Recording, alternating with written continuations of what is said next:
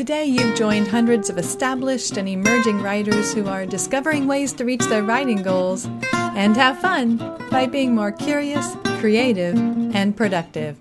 You're listening to Ann Croker, Writing Coach. This is episode 191, Write to Discover Your Voice. You know within a few notes if you're listening to the Beatles or the Bee Gees, James Taylor or Justin Timberlake, Sting or Cher. Why? Well, it's their voice. You recognize their voice. In literature, it may not seem as obvious since we aren't usually hearing the author's voice when we read their work. And yet I'll bet you could read a few lines of someone's work and tell me if it's William Faulkner or Wendell Berry, Barbara Kingsolver or Stephen King, Tom Wolfe or Virginia Woolf. Why? Once again, it's their voice. You recognize their voice. You'd know if you were reading something by Annie Dillard, Anne Lamott, Anne Voskamp, or Ann Croker. Put passages from Annie Dillard and Anne Lamott side by side, and you'd be able to detect a difference, a big difference, even if you didn't know them before. Some of it would be due to content. Some of it would be due to stylistic choices each of them makes, like word choice, sentence length, literary devices, allusions. Each writer brings to their work different memories, opinions, passions. That and more plays into the words we write and the way we write them. And somehow it all comes together into something we label voice. Agents and publishers say they're looking for a unique voice, a new voice, a fresh voice, a genuine voice, a voice that rings true. We writers want to have a voice like that. We want to know we've found our voice, and we want to deliver our work in that one-of-a-kind voice that connects with readers and stands out in a crowded market. We're all trying to land on that special something. What is this mysterious thing called voice? Well, the answer is often vague and subjective, sometimes as unhelpful as I know it when I see it. And this answer, and it's not uncommon, leaves writers anxious and unsure of themselves. They get self-conscious and start to question, is this my voice? Or did I sound like me in that last project? And if they continue to squirm as they work, worried they sound like someone else or like anyone else, they're at risk of losing the authentic voice that may already be pouring out of them naturally. I poked around in books and online and discovered that a few people venture a definition of voice. Education Northwest, the organization that developed the 6+1 traits, describe voice as the heart and soul of the writing, the magic, the wit, the feeling, the life and breath. A reader, they say, should identify something individual, something unique from all other writers.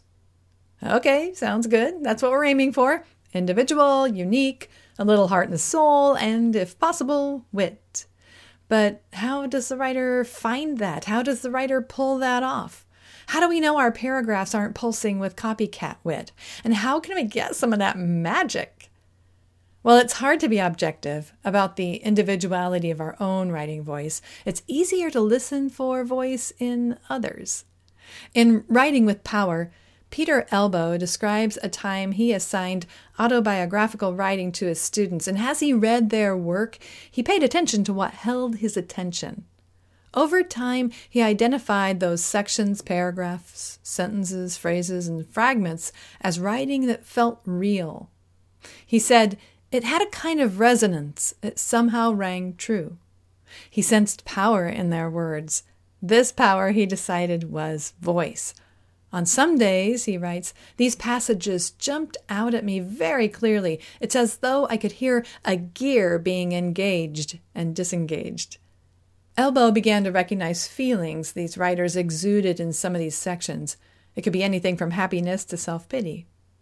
And yet he found it difficult to nail down a clear explanation or a source of the power that these writers conveyed, or an objective definition of voice. He did, however, develop an ear for voice over time. So whatever you label it and whatever you call it and however you define it, one way or another, Elbow says it comes down to power. Other words may apply as well, he says, like authenticity, authority. Many people call it sincerity. I like to call this power juice. After learning to listen for writing that has voice or juice, you'll start to notice writing that lacks voice, juiceless prose. Elbow says writing without voice is wooden or dead because it lacks sound, rhythm, energy, and individuality. Does a passage you're reading online sound clunky? Does an essay just stop abruptly? Do you stop and reread a sentence to figure it out? Are you falling asleep because a section sounds wooden and a page lacks life? That's writing that could use a little magic, energy, life, and breath. And if your own writing lands with a thud on the page, don't despair. We can learn skills and techniques to apply to our poetry and prose that does create a sense of rhythm and sound that's appealing to the ear. Now, does that mean you're developing a voice instead of trusting your natural voice? Maybe. I think that's okay. While we want to achieve a natural conversational tone, the way we express our thoughts on paper doesn't, and I don't think it should, sound exactly the same as our speech. After all, we interrupt ourselves when we speak. We hem and haw. We ramble. That's natural and lively, perhaps, but I sure wouldn't want to read an exact transcript of my actual conversations. Writing benefits from clarity that comes as we develop ideas and express thoughts. If we work at it, our written words emerge with greater fluency and rhythm than our spoken words because we've taken time to craft our sentences. I have to be careful, though. If I try too hard to sound lyrical, for example, my work sounds forced. If I'm so conversational, my prose turns casual, I could seem sloppy. So it's a balance. But I think I agree with Elbow that we find a writing voice that sounds like us. If a friend reads my work, I'd like for him to look up from the page and say, I feel like you're talking with me over coffee. Elbow says work that reflects a writer's real voice carries power to make you pay attention and understand. The words go deep. However, many writers stay at surface level, and instead of finding their unique voice, they default to an acceptable voice, expressed through adequate writing. To achieve this familiar, comfortable, safe, and acceptable voice, Elbow says we may have had to push away feelings and experiences and tones of voice that felt unacceptable. But these unacceptable elements have energy and power tied up in them. And you need to tap into that if you want to deepen the resonance of your voice, he says. So, it's time to dig deep and take risks, to risk exposing ourselves. To release my voice means releasing emotions, feelings, and thoughts that I've maybe never allowed near the page. If you've been writing with professional and emotional distance, you may need a little nudge into new internal places and spaces. Return to a journal and write freely, using some of the resources and approaches that I recommended in the first episode in this series. And then as you write to discover your real self, your real voice emerges.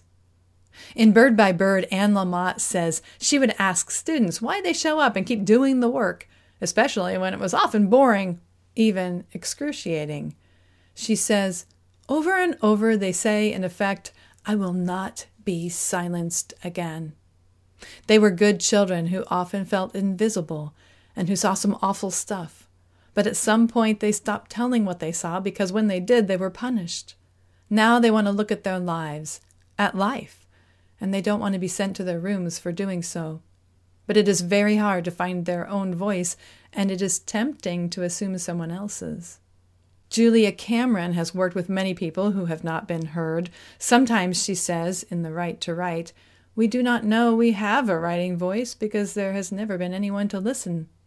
When we begin to listen to ourselves, the inner voice grows stronger. Soon, others can hear it as well. But going deeper and listening to ourselves isn't easy.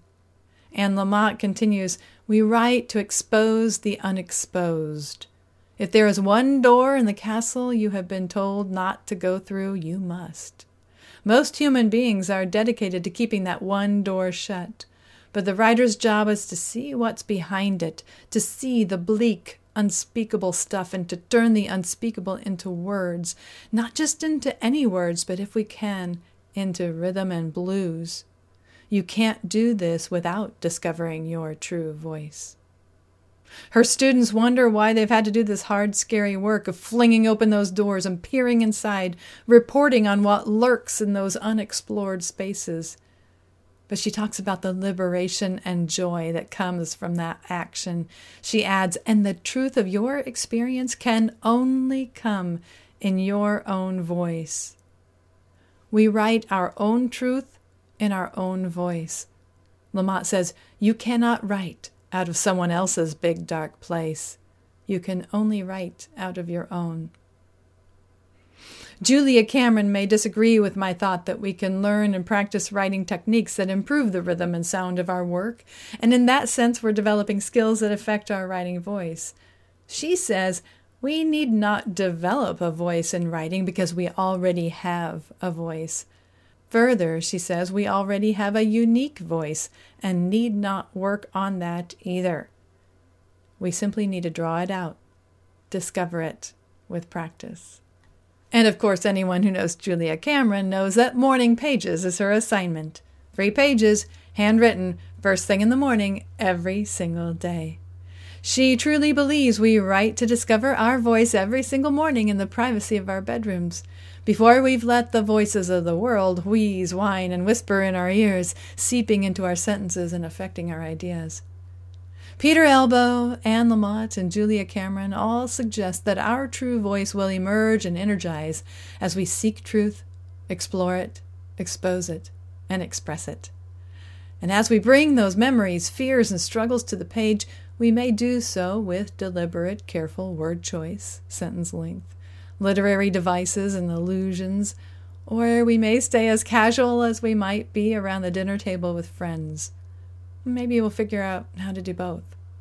I wish I could boil it down to a formula or a process.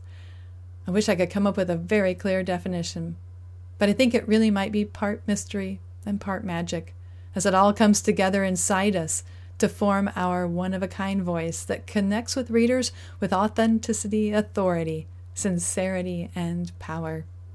However you define it, I do think most people would agree that the only way to discover your voice is to write. I'm Ann Croker, cheering you on as a writing coach in your ear, everywhere we may meet, at my website, on Facebook, Twitter, Instagram, in your inbox, here on this podcast, over at Patreon, or even in person. I'm always looking for ideas to share with you that will help you achieve your writing goals and have fun by being more curious, creative, and productive. Thank you for listening.